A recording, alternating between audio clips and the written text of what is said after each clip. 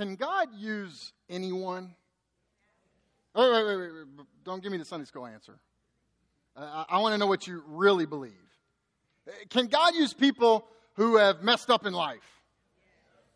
See, I think most of us would get this question right on a theology test. If I passed it out a test right now that said God can use anyone, you'd probably check true, he can use anyone, because we believe, at least in theory, that all have sinned.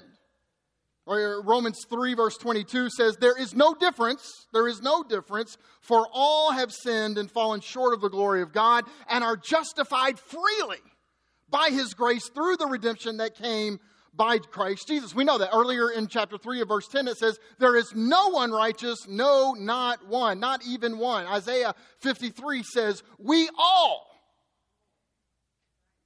that includes all of us here, all like sheep have gone astray, each has turned to his own way, and the Lord has laid on him, that is Jesus, the iniquity of us all. In theory, we all believe the ground is level around the cross.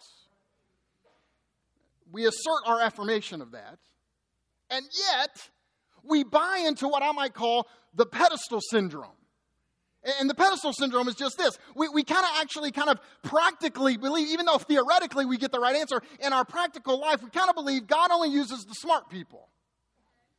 God only uses the educated people. And those aren't always the same people. God uses the good-looking people or the trim people or the financially sound people with no credit card debt. God only uses the people who never had a bad thought when somebody cut them off in traffic, or God only uses people who never made a mistake or whose shoes are always shined. The problem with that, when you believe that, is you start getting judgmental of other people when God starts using people who, lo and behold, aren't perfect. But that's not the worst thing. That's not the worst thing. The worst thing is that it paralyzes us to believe that God can use us. So I want to tell you a story this morning. I'm not going to so much preach as tell you a story of the most unlikely person you could ever imagine that Jesus would use. In fact, he wasn't just unlikely, he was shockingly inappropriate by our standards for Jesus to ever use. And Jesus not only ignores us on that, but he sends him to be the first apostle to the Gentiles. Probably not the person you're thinking of. If you have your Bibles, turn to Mark chapter 5. Let's look at this story. You can follow along in the story. Now, the context for Mark chapter 5 is Mark chapter 4. This is very deep. Please try to keep up. Okay, this is really, really deep. If you're a visitor here, we don't like to brag, but we're highly intelligent here. You've already noticed we're very good looking. Not only are we good looking, we're very intelligent, so please try to keep up. The context of Mark 5 is Mark chapter 4, and at the end of Mark 4, Jesus gets in a boat with his disciples, and they're going across the lake, and a storm pops up, and Jesus is asleep in the boat. And the disciples are like, Jesus, we're getting ready to die, and you're sleeping. They wake him up, and they say, don't you care if we die? You ever been there? You ever had a storm in your life and it feels like Jesus is sleeping it out while you're about to die?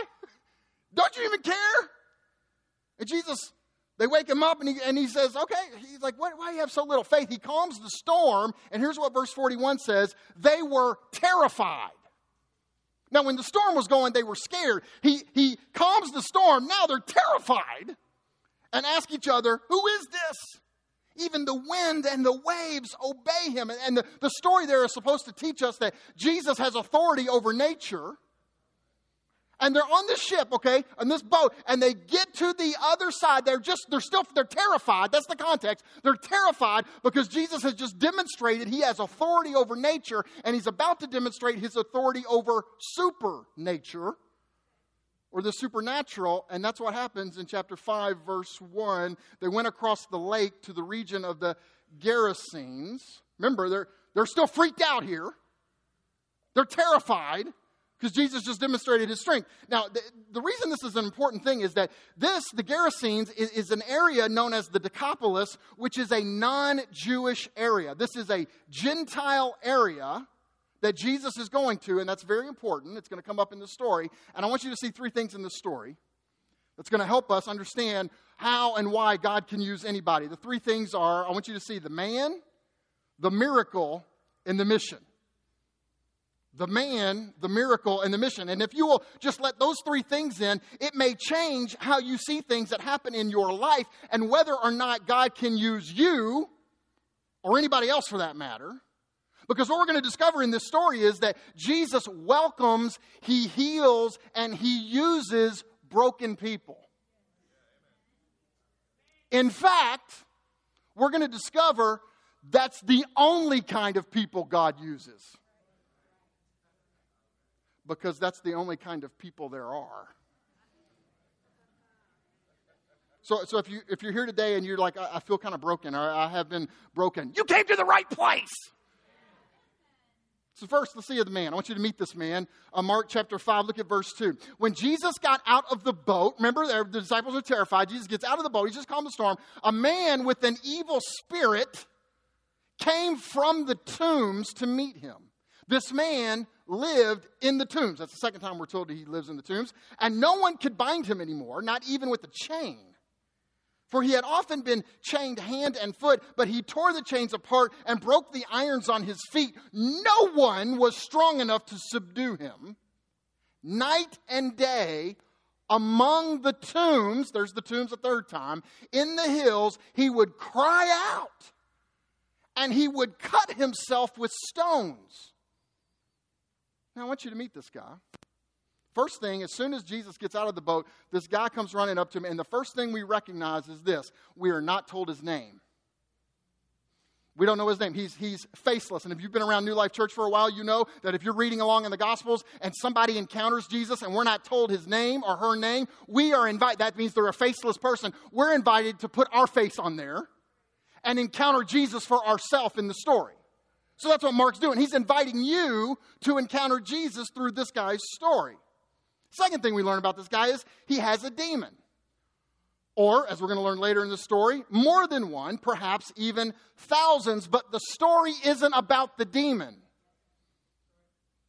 He lives in the tombs. We're told that 3 times, and whenever you're reading the Gospels and they say something 3 times, it's pretty important. It means he's living in a place of death. He is isolated, which is what Satan always tries to do to us. Isolate us. In Luke's version of the story, which happens in Luke chapter 8, he tells us the guy was naked. Now, Mark doesn't say that at the beginning, but when you get to the end of the story, Mark says he was clothed, implying that he hadn't been clothed previously. So Luke just says, I'm just going to say it, the brother was running around naked. Sometimes the Gospels are rated R on occasion. No one could subdue him. The Greek word actually is tame him, but the English translators don't do that because that makes it sound like he's an animal, like people were treating him as an animal. But that's exactly what's happening. He's so tormented that people quit seeing him as a person. Night and day, he cries out, which means he's in constant anguish. Night and day, not just at nighttime. Constant torment. There is no break for this guy. You ever felt like Satan was all over you? He couldn't even take a minute to breathe? He's cutting himself with stones. Which, by the way, just a side note here, if you have any feelings of self-destruction or self-loathing, those are not from Jesus. That's the devil's work. The devil wants to destroy you. Satan wants to destroy your spouse, your marriage, your kids, your church. That's who he is. It's what he does. He destroys. And the text says nobody can help him.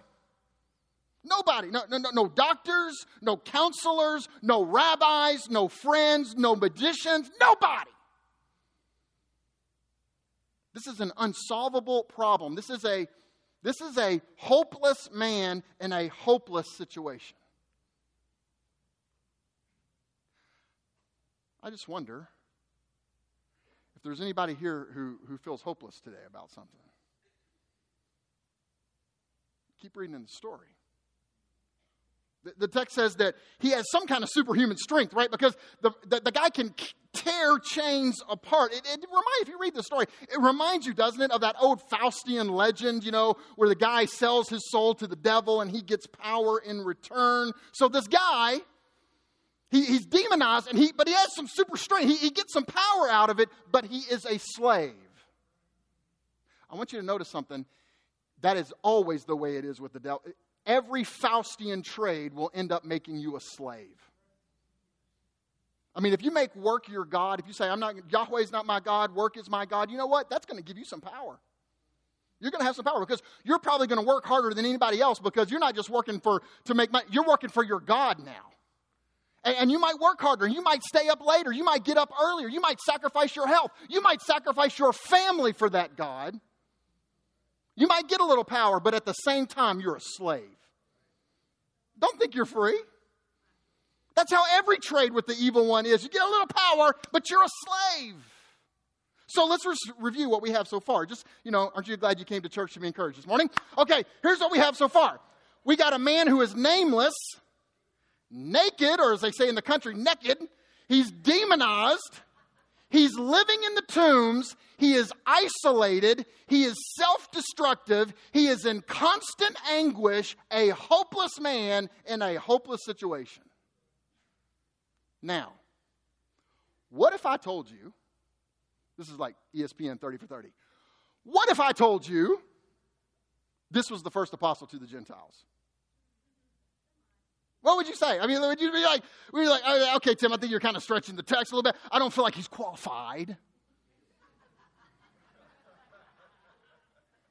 I mean, that's I don't know if you know this, and one of our requirements to come to New Life Church is wear clothes. I mean, that's like, we don't have a lot of requirements, but that's one of them. Verse 6. When he saw Jesus. Now, the funny thing about the text from here on out, when it says he, we're not 100% sure if it means the demon or the dude. When he saw Jesus, oh, that we would see Jesus today. I want us to be like the Greeks that came to Philip in John chapter 12 and said, we would see Jesus. That's what we want to be. We want to see Jesus. Because whether it's the demon or the dude, when they saw Jesus, look at the rest of the sentence. From a distance, he ran and fell on his knees in front of him. Now, just notice here, whether it's the demon or the dude, if you really see Jesus, the real Jesus, you will fall on your knees in front of him. Whether you're a demon or a dude. Or a dudette. Verse 7. He shouted at the top of his voice, "What do you want with me, Jesus, Son of the Most High God? Swear to God you won't torture me." For Jesus had said to him, "Come out of this man, you evil spirit." Now, don't miss the irony here, okay? Mark loves, you know what you ought to do? You ought to just sit down and read through the Gospel of Mark and see all the irony. Mark, and literally, he loves irony because just a few verses ago, his own disciples are going, "Who is this guy? The winds and the waves obey him." A demonized guy walks out and says, "You're the Holy One of God." In fact, this happens over and over in the Gospel of Mark. In fact, I want to show you a chart that we put together, that we stole actually from another commentary, but put it up here for you. This goes back and forth where the demons will say who Jesus is and the humans just don't get it. They're like scratching their head. So in chapter 1, "I know who you are." The demon says, "You're the Holy One of God." 3 verses later, a human goes, "What is this?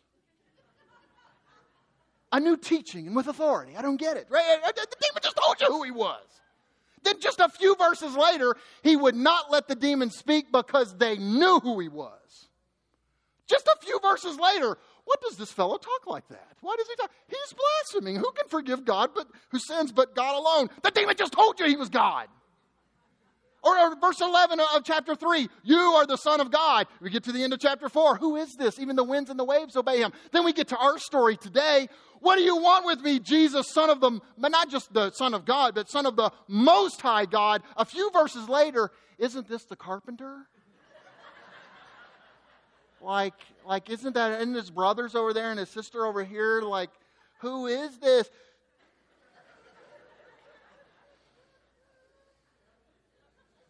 You know what? Sometimes we don't see what's right in front of us. Even at church. Verse 9. Then Jesus asked him, "What is your name?" "My name is Legion." I hear it like with a Legion. He replied, for we are many. By the way, just a note here. When he says legion, all of Mark's readers in the first century and second century, their minds, whether Jewish or non-Jewish, their minds go to Rome. When he says legion, a legion is a group of 6,000 soldiers. So the word legion was used by the Romans. So when they hear that, they hear Roman overlord power. And he begged Jesus, and again, we don't know if this is the man or the demon, begged Jesus again and again not to send them, that's the demons, out of the area. So I want you to see the miracle here. That was the man. We met the man. I want you to see the miracle here because Jesus doesn't leave people the way he found them. You may feel like this guy in this text this morning. Or maybe you don't feel like, maybe when you're reading this text, you see your kid.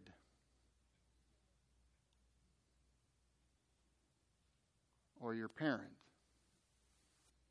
Maybe when you read the text, that coworker or that neighbor that you've been praying, you see them here. Here's what I want you to see. Jesus doesn't leave them the way he found them. He's transformed. He's changed. He's made new. And guess what? Jesus can change you. Or your kid. Or your neighbor or your parent. Verse 11. A large herd of pigs was feeding on the nearby hillside.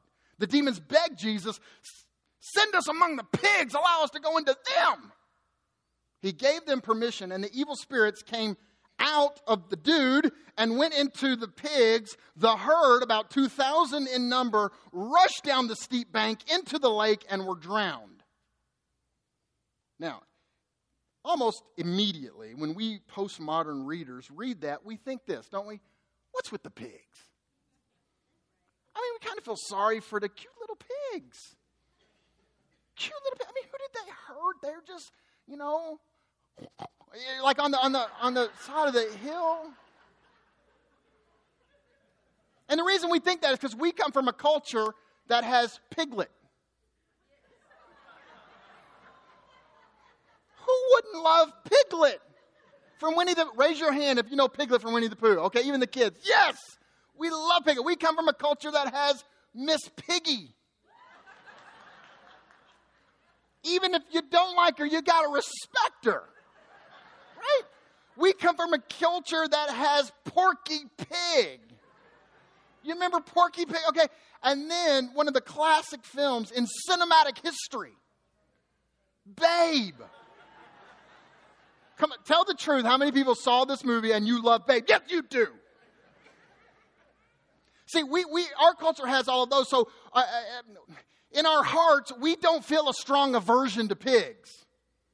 But Mark's Jewish readers would have had a visceral reaction that would have evoked cheers rather than tears. Now, just to understand that, just think of it this way. Imagine Jesus having a legion of demons come out of a man, and he sent them into a pack of rabid rats who had the bubonic plague. And then they ran down the hill and drowned themselves. Are you so upset now? No, not really. Or what if he sent them into a nest of venomous snakes? And then went... Are you really sad at this point? Are you even asking the question, what about cute little cobras? I mean, no, But it's worse than that.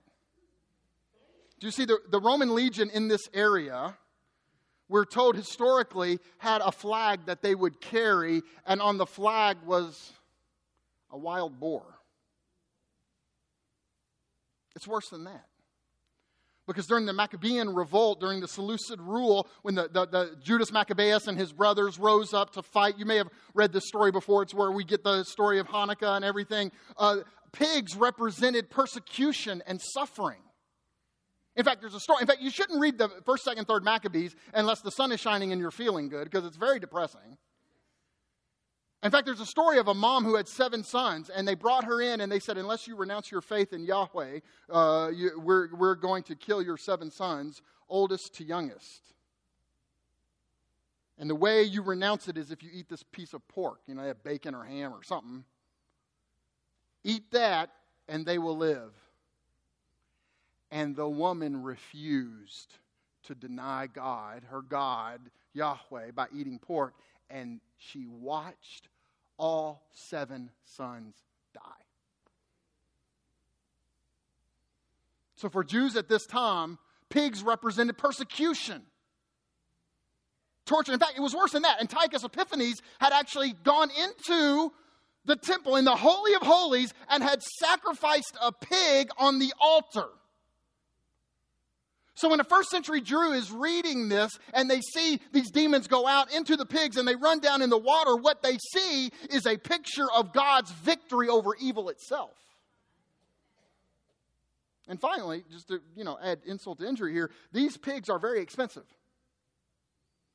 Like, pigs aren't cheap, and this is a herd of 2,000 pigs. That's a lot of money. I just wonder, I'm just going to throw this out there. I just wonder if we aren't supposed to hear this truth. All the wealth in the world isn't worth one human soul.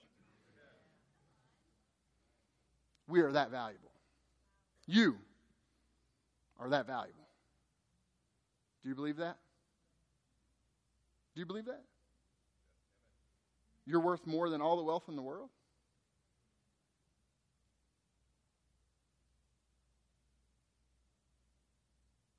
I don't know if we believe that. Verse 14. Those tending the pigs ran off and reported this in the town and countryside. Well, I guess so, right? I mean, you're tending the pigs, and they're all, times 2,000, and all of a sudden you're just, you're shooting the breeze. Hey, you watch that game the other night? Yeah. And all of a sudden 2,000 pigs goes into the water, and they're all dead.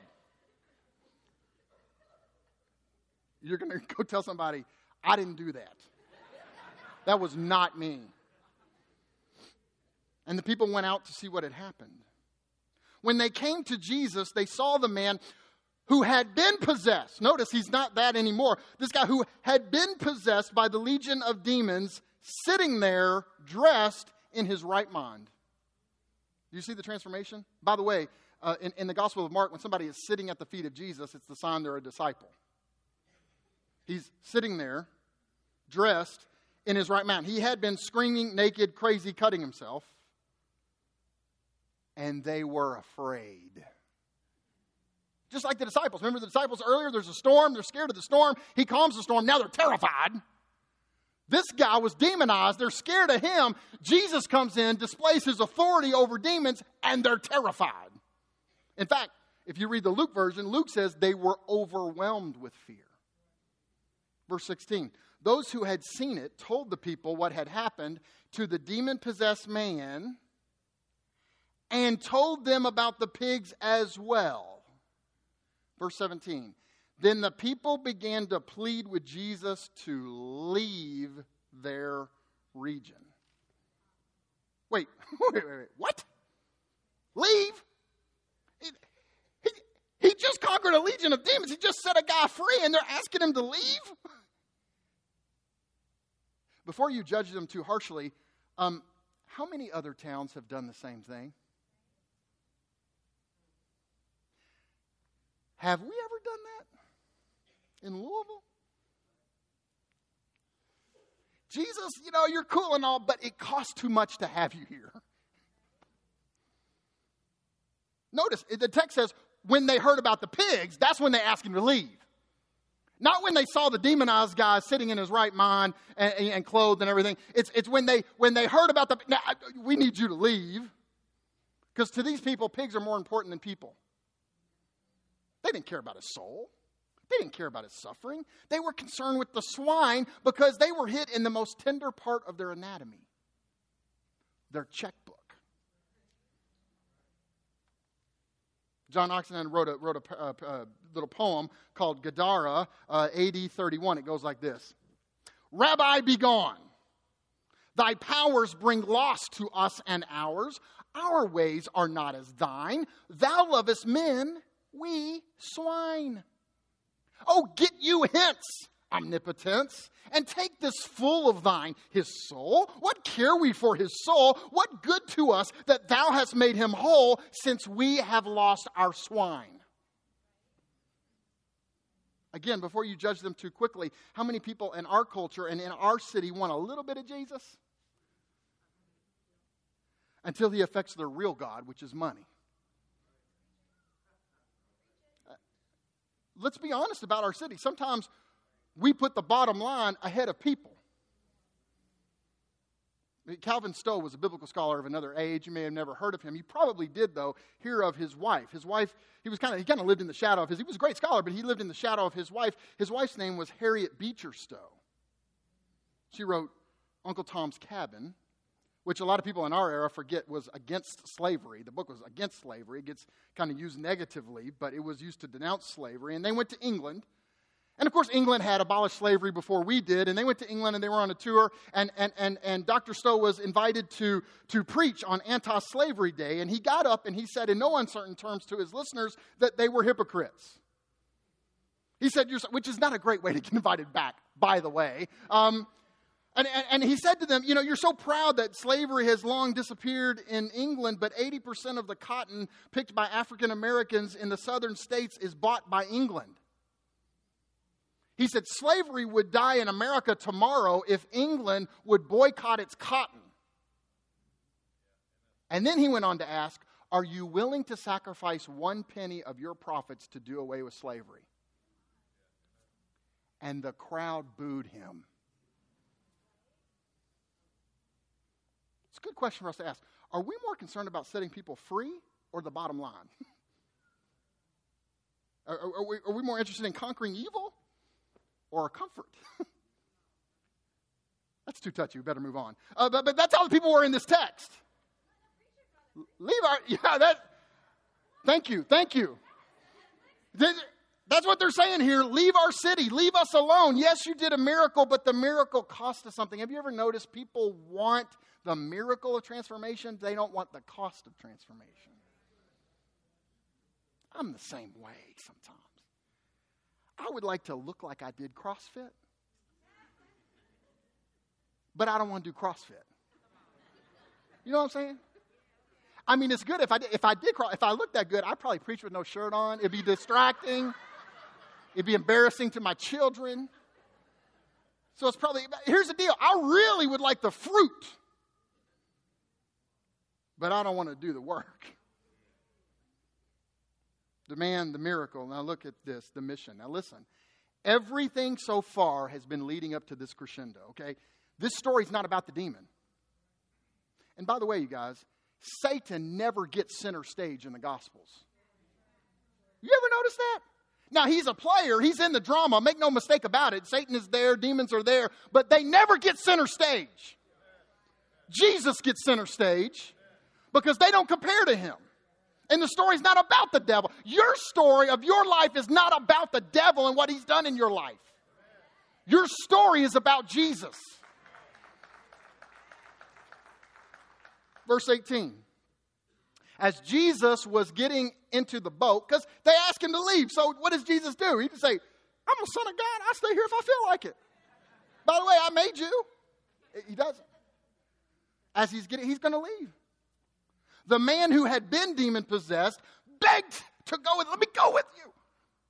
Jesus did not let him, but said, go home to your family and tell them how much the Lord has done for you and how much he's had mercy on you. So the man went away and began to tell in the Decapolis how much Jesus had done for him, and all the people were amazed. Now, I want you to notice a couple things. Don't miss it. Don't read it too quickly. First, when Jesus transforms the man, the guy wants to follow Jesus. That's what happens. When Jesus changes you, you want to walk with him. But Jesus says no. And he instructs him to go tell what the Lord has done for you. That, my friends, is what we're called to do. Just tell people what Jesus did for you. You can do. You've got a testimony. Just tell your. Jesus isn't asking him to write a 12-volume systematic theology incorporating all postmodern philosophical insights. Just tell people what Jesus did. That's it. You can do that. Second, and don't miss what's happening here. This is history altering. This changed the world. Jesus is sending this man to the Gentile area. Remember, in Greek, the word apostolos, which we get the word apostle, means sent one. So stay with me. Wait for it. way before Paul was declared to be the apostle to the Gentiles, this man, who moments ago had no name, no clothes, lots of demons, screaming, cutting himself, acting like an animal, a man that you and I would have said, I feel like you're unqualified. He is now the first apostle to the Gentiles. Oh, do you hear grace in that? Oh, Jesus is so unlike us in many ways. And the man must have done his job well, because the next time Jesus, you don't have time to go there, but the next time Jesus goes to the Decapolis, which is in chapter 7, verse 31, everybody knows Jesus is a healer, and they start bringing the sick people to Jesus because they know he's going to heal them. How'd they know that? They didn't have social media. They didn't have Twitter. They didn't have Instagram. They didn't have Facebook. They didn't have any of that. Apparently, this guy who used to have a legion of demons is now free, and he's just telling people what Jesus did for him. That's it.